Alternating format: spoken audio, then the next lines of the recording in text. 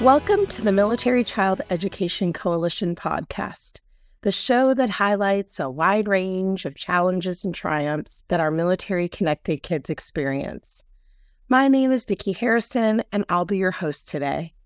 We would like to say thank you for the support of BAE Systems for this episode. I have joining me today Lamont Christian, and I'm so excited for you to be here with me. And I would love for you to introduce yourself to our listeners and tell us a little bit about yourself. My name is Lamont Christian. I go by Chris. I'm a retired Command Sergeant Major from the United States Army. I did 33 years. After really traveling with my father, he was also in the military. I was born and raised in New York. I spent most of my childhood in Brooklyn and Queens. And my father, who I call my father, he actually was my stepfather, but I've always called him my father. I even petitioned to get his last name as I grew up. And he married my mother and I when I was probably about 13 or 14. We left New York and moved to North Carolina, and my experience with being a military child began like right away. Was in Fayetteville, North Carolina, and went to E.E. Smith and was in the community and pretty much involved in all of the things that a young person would, relocating and having that experience of moving from one place to another. Of course, it was a cultural shift for me going from a big city to what was a smaller metropolis at the time. Fayetteville has definitely grown over the years, but I enjoyed really that experience of changing my landscape from, again, a concrete jungle to actually living outdoors. And I learned a lot about not only myself, but really this thing called community. And while living in New York, there was community there, but it was immediate family. In the neighborhood, people would watch out for you, but it wasn't the same that I experienced when I moved to the South. And of course, being in the military community. We lived on base housing for a while, and then we actually lived off post, off the base. And I will tell you again, what really appealed to me, even till today, is when you drive through a neighborhood or walk through a neighborhood and a total stranger that you might see from time to time waves their hand. And that, I will tell you, out of all of the experiences that I've had living in the South or the Southeast or any part of the country or the world, that's the one experience I always look forward to, and it always brings a smile to me. But I retired after 33 years as a combat infantryman. And I often tell people I've been around the world twice and talked to everybody once. So I'm getting to meet you and talk to you. So I'm slowly but surely working on that number to be complete. I stayed in the community there in South Carolina, and I've been enjoying it ever since, participating in nonprofit organizations to help the community do better and be better. A reserve sheriff's deputy with Richland County Sheriff's Department, and just still being part of the community and giving back and continuing to serve. And most importantly, serving those who serve others. Thank you so much for telling us a little bit about yourself. And I can definitely hear the New York accent, so I can hear that. And I love that first, I should say thank you for your service and thank you for continuing to serve. And I love that you talked about community, because I think that's something, at least within the military, we do really well, is building those networks, those connections in the community. And so I wanted to talk with you about why it's important to talk about mental health and well-being, especially within our military community. First, I want to say thank you for your support. What I will tell you is that mental health, while we recently have begun to focus on it in a way of intentionality, of positiveness, it's always been important. And the key word is when you talked about community and connections. We as a society, we're hardwired to be connected to other people, not to be isolated. And I think the pandemic really amplified the need for connection in many of the different communities. And the military community and first responder are communities built on the backs of people who really want to serve a cause greater than themselves, even though many will tell you it's just a job. I'm only doing it because it's the right thing to do. But deep inside, the realization is that they are helping other people. And it really takes a toll on your psyche when you give and typically don't find as many opportunities to receive. And the body keeps count. And each time something happens where you have to give or you sacrifice, and you do so without any desire for anything in return, it begins to basically empty your cup. And once you poured everything out of your cup and you got nothing left, you may turn around and look for someone to fill your cup. And unfortunately, their cup might be empty too. And so, we recognize now, I think, again, as a society, the importance of being able to take a moment and be what I say where your feet are at. And I'll talk more about that here shortly. But, be in that moment where you're present. And I think that where we are now is we're having those dialogues and those conversations that bring that to light. And it's no longer just a buzzword. It's time to call to action. What are we actually doing about it? And so I'm excited because I think that as this conversation continues, more people will be put in a position where, once again, it's like you have to do better and be better in order to feel better. I love how you talked about the cup, because I use that analogy quite a bit myself about giving from an empty cup because my cup isn't full or my cup is half full. And it's really hard to do that for others around you. And so I think that's important if we think about how can we fill our cup up and continue to fill it up as it's depleted. I know you talk a lot about post-traumatic growth, and I'd love for you to tell our listeners what that is, because I think it's a really important term for us to know. Yeah, Nikki, so often I can go into a room and it could be 10 people, it could be 100 people, and I'll ask, how many of you have heard of post-traumatic stress? And the entire room they'll raise their hands, sometimes two hands. And then I'll ask the question, how many of you have heard of post-traumatic growth? And every single time, 1 to 2 hands will go up. And maybe a third hand will go halfway up, like they've heard about it. And what I will tell you is that post-traumatic growth is not something new. It's a phrase that has been coined about 25 or 30 years now by Dr. Richard Tedeschi and Dr. Lawrence Calhoun, who began the studies and the evidence-based research to actually discover, believe it or not, they were looking for where does wisdom come from? Wow. And in their search for where wisdom comes from, they came across this pattern of growth that was taking place in groups of people that you would think there's no way that these people would be able to turn their struggle into strength. And so what they discovered was that post-traumatic growth is a transformative process that individuals take really control of their lives in a way that their struggles are turned into their strengths, that their pain is turned into their purpose. And if we sit back and look at those people who have been really through the crucible or the forge in their life, where you would say, there's no way I could fathom going through that.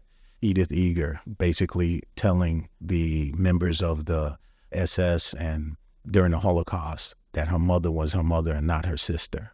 She was a 10-year-old child and basically said, hey, yeah, that's my mother, when asked, who is this woman to you? And she realized in that very moment that she just sentenced her mother to death. You have Viktor Frankl, who survived the Holocaust.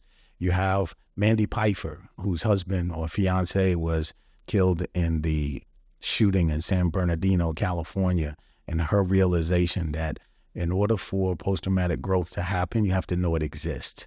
You have to be able to wake up and know that it's going to be okay to smile again. It's okay to be happy or to be in a joyful state of mind, even though you may have gone through the worst thing in your life. This process is a journey, and it doesn't have an end destination, but it does have an outcome. And what Dr. Tedeschi and Dr. Calhoun also discovered was that through their studies of the POWs that were held in captivity in Vietnam in the prime of their life, they came out of that situation. Presidential candidates, politicians in their community, CEOs of companies, and yet everyone had wrote them off, saying that when they returned home, that they were going to be less than themselves, a mere shell. And yet look how they thrived. Parents who lost their children to disabilities or some tragic death, and no parent should lay their child to rest. And yet these parents are able to start nonprofit organizations and continue to help people in their community. They are thriving.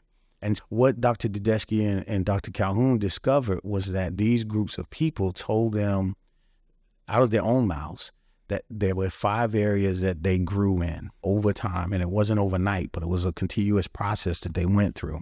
And those areas was personal strength, being able to dive deep inside of their own soul and be able to come out of that in a way to be better and do better. Appreciation for life, as simple as that sounds, not just for the little things, but the big things. Deeper relationships, where they no longer just looked at a conversation with a loved one or a friend with, oh, the weather is great or the weather's hot, right? It's deeper than that, to where they could get to the why, they could get to the what that may be happening in their own lives. Just the mere fact that there was an opportunity for new possibilities, right? I'm going to take this trip that I never went on before, perhaps a proverbial bucket list, right? And then last but not least, spiritual and existential change. When we look at it from that perspective, you begin to ask those questions like, why am I here? Where do I belong? What am I supposed to do? And then when we talk about spiritual change, what he noticed in these people, while faith was a way that many people navigate through their problems in life and the good and bad, what he recognized was spirit was in the sense of that flame in their chest, that focal point, that when their feet hit the ground every day, what am I going to do with this day? And what was my relationship with myself and other people? What was my character like? What was my service to others like? Or even again, I come back to you again as an individual, my service to myself. And when you put all of these things together, he recognized that this area or these areas of growth, each individual went through them at their own pace, at their own rate. But these were the 5 areas that out of their own mouths, these groups of people shared with them that this was the area that they traveled along this journey and this process of becoming better and doing better. Yeah. That's incredible. And when you're speaking, I was thinking about how we talk a lot about trauma and grief going hand in hand. With some trauma creates grief, and there's a whole process of grieving, right? There's phases that you go through, and it's interesting to look at it as one of those phases being that post-traumatic growth at some point where you've gone through that process, but you're in a state of positive thinking where you're in that state of kind of growth and thinking about what comes after the trauma. And so that really made me think about growth mindset. We talk so much about having a fixed mindset, a growth mindset, and we talk about it a lot of times in academia, and we talk about it in a lot of like our social and emotional learning. But I was thinking, was that growth mindset an integral part of achieving that post-traumatic growth that you're talking about? And it seems to me like it is part of that. Oh, indeed. One of the things that you look at is in achieving success and post-traumatic growth, any type of growth, it requires you to go through some sort of struggle, right? Because struggle and challenges in life, trauma, however we want to call them, obstacles, grief, right? And when we think about grief even, and I apologize if I go off track a little bit, but when we think about grief, we often look at grief from the perspective of losing a loved one, close friend, or even a pet. But grief comes in many forms when it's something that's out of your control. Not getting the promotion you wanted, not getting the job you wanted, going through a divorce, going through a breakup, a relationship that had, gone over the course of years. Like all of these things create that same process of grieving. And so what happens is, in my opinion, as I look at this, we get to take control of what I call the sliders in our life, where we can slide from one mindset to another. An example of that is if my thoughts are negative, or my feelings are negative, or my actions are negative, because one, of course, begets the other. My thoughts might be that I'm depressed, or not depressed, but I'm not feeling worthy. And then perhaps my feelings are I'm sad or depressed, and then my actions, I isolate, right? So just take those negative thoughts, feelings, and actions, and then say, okay, I want to take control of my life and move the way that my thoughts and my feelings are and my actions are. And so the opposite of that then would wind up being my thoughts are, I actually am worthy. I am a good person. And then my feelings are, I feel good, happy, maybe even joyous. And then lastly, my actions are, I'm out and I'm communicating with people and I'm doing things, I'm volunteering. And so even just in that quick example, you could see where I've taken control of my thoughts, my feelings, and actions to be able to get to a place of growth mindset, right? I can change the way that I'm looking at things and really starting with myself. And that's the important value of being able to really take post-traumatic growth and create what you just described, is growth mindset, making that change. Yeah, I think that's really important to think about as well. And just, I love how you said that, the negative thoughts and how that can really affect an entire individual's being, right?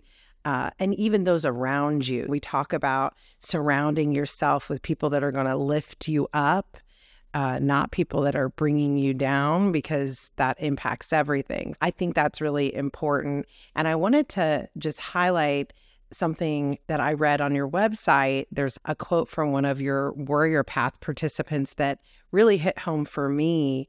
And they said, it's hard to fake that you're okay when you're getting eaten up by demons every single day. And so I thought about that. I read it and I thought about how this hits home for so many of our veterans and even our currently serving military members. And I was thinking, is it important to acknowledge that you're having a difficult time? Is that the first step to starting that process of healing, is acknowledgement? Because maybe it's one of those things where you can't address the issue if you don't acknowledge that you're going through something.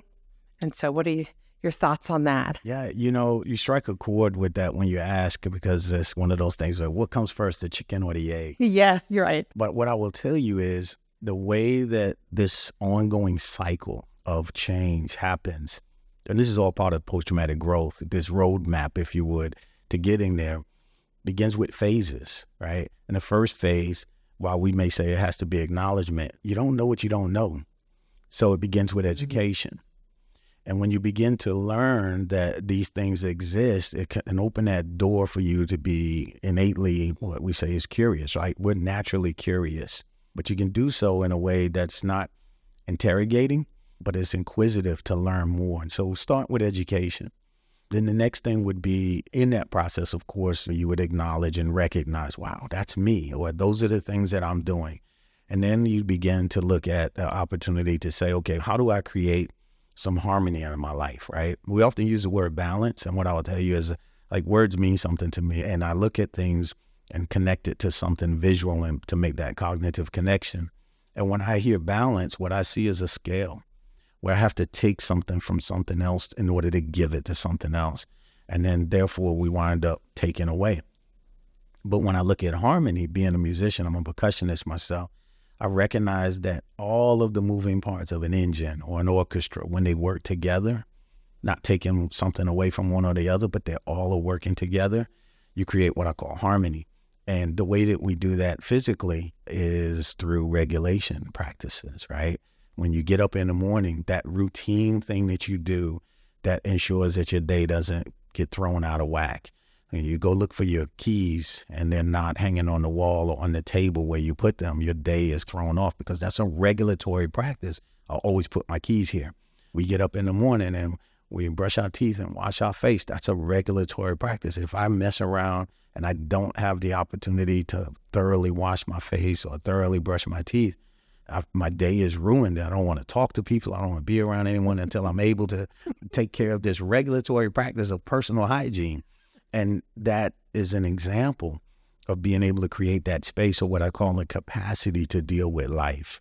The next thing you would have to look at is being able to go through a process of disclosure, like saying something out loud that you normally wouldn't say. And it doesn't always have to be something bad. Like, I need to share, I'm going through something terrible in my life. That is a part of disclosure. But it also could be that I want to share something that's great in my life, right? Something I'm very grateful for. And when you practice these things daily, you begin to open up the ability for you to deal with life in a way, what I call metabolizing stress, right? Where you can eat up the stress, whether it's good or bad stress, but you can eat up that stress and create the capacity to deal with life when it comes at you. And then, of course, the next thing would be your story, right? Your legacy. How do I change the way that people perceive me? How do I want to be remembered? If I was to pass away today, would I be remembered as that person that was a jerk that nobody wanted to be around? Or would I be that person that everyone would say, you know what, this is a guy or a woman that I want to aspire to be like one day, because they gave and then they're gone and I wish they were still here. And then last but not least would be your service. Again, we as a people, as a society, naturally want to help other people. Now, granted, there are some bad people out there who make that choice to be that way. But most of us are good people, and good people do bad things. But in the community, serving others is always something that gives people a sense of belonging, sense of really just feeling good about themselves when they can just do something for someone else and that person genuinely appreciates it. But what I will tell you, Nikki, is the one person that we always forget about serving is ourselves. And in the military community, oftentimes we are the last to serve ourselves, and we'll look in the mirror, and as leaders in our community, we will always be able to tell people, this is what you need to do. Here's a checklist of being perfect, and do these 10 things and your life will be great. And then the people we give the advice to run off and they're like, wow, this stuff works. And then that person that gave the checklist, that leader, does none of those things. Yep. And then they struggle. We keep that mask on to try to, hey, I'm still good. But the reality is I failed to serve myself. And so what I will tell you is post-traumatic growth and the training base that we use in providing people the opportunity to face those demons, to come out of those dark places, really focuses on the aspect of taking control of your life in a way that you can set the boundaries, right? Too often we get told what to do. This is what you need to do. This is what you do. But rarely do you get told how. And sometimes that's all I need is just a little roadmap just to get me started. Because obviously, if I knew how to do it, I wouldn't be struggling. So sometimes telling me what to do is great, but just give me a little cue of how to do it. And that's what post-traumatic growth training does, right? We talk about what you need to do, but we follow it up with an intense laydown of how you do that. You said so many amazing things. You really did. I want to highlight that you said something that was really something that I have been saying to my boys for years as military children is, how would you like to be remembered?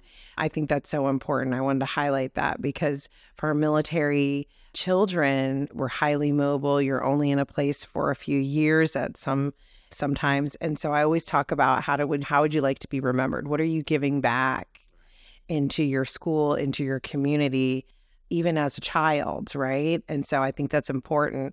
And then you using the term harmony is very significant instead of balance, because we always talk about balance. And so I like that you talked about there being a harmony, and built into that harmony, something that I think we all struggle with are boundaries. Our boundaries, and establishing those and letting others know what those boundaries are help create that harmony in our life too. So I was like, gosh, that's really important. So I'd love for you to tell our listeners about the Big Red Barn Retreat and what you do. And I just want everybody to know it's actually a big red barn, which I thought was very cool when I went to your website. But tell our listeners what that's about. Yeah, so the Big Red Barn Retreat has been in existence since about 2014, and it was put together by the Irons and Shaw family, Barbara Irons and Sutton Shaw. And it was out of, as we talked about earlier, believe it or not, a process of grieving.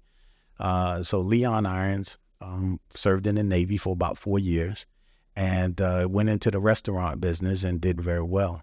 But he passed away suddenly from cancer, and it was during the grieving process that Barbara Irons started riding horses. Mm-hmm. So her daughter Sutton saw the process of how Barbara was able to come out of her grief of losing her husband. They had been childhood sweethearts. And Sutton then realized at the height of the war that our veteran community and their families needed some sort of help as well. And so they decided to start a nonprofit. And the nonprofit was designed specifically to help veterans and their families find a way to go to a place so that they could find some respite and begin to thrive, just live better. And so through that, it grew. Started out with yoga, Tai Chi, equine-assisted therapy, and these were separate services that were provided and programs at no cost to our veterans and their families. And so from that, it grew where she became very interested, she being Sutton. She was the volunteer executive director for years, And she became interested in a program that really brought all of those services together under one philosophy. And that's when she discovered post-traumatic growth through Ken Falk and Josh Goldberg. These are the guys that co-authored a book called Struggle. And in that book, it spoke specifically about post-traumatic growth and ways to achieve that through personal self-care. And so it was from there that the barn continued to expand, and she brought the post-traumatic growth training program of Warrior Path to South Carolina. And South Carolina is pretty unique in the sense that it's one of the few states that actually has every single branch of service across the spectrum, to include elements of the Space Force, inside of its borders.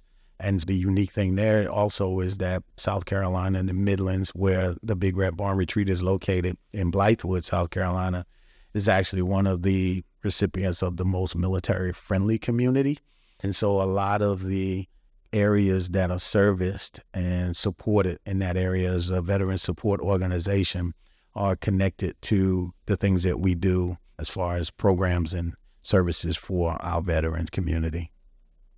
That is fantastic. And I love that there is a lot of outdoor activities, it sounds like, too, incorporated into that, and how therapeutic that can be for a lot of individuals. I will make sure that we put in our notes the Big Red Barn Retreat. So we'll list that so our listeners can go out and look at that, because I think that's amazing.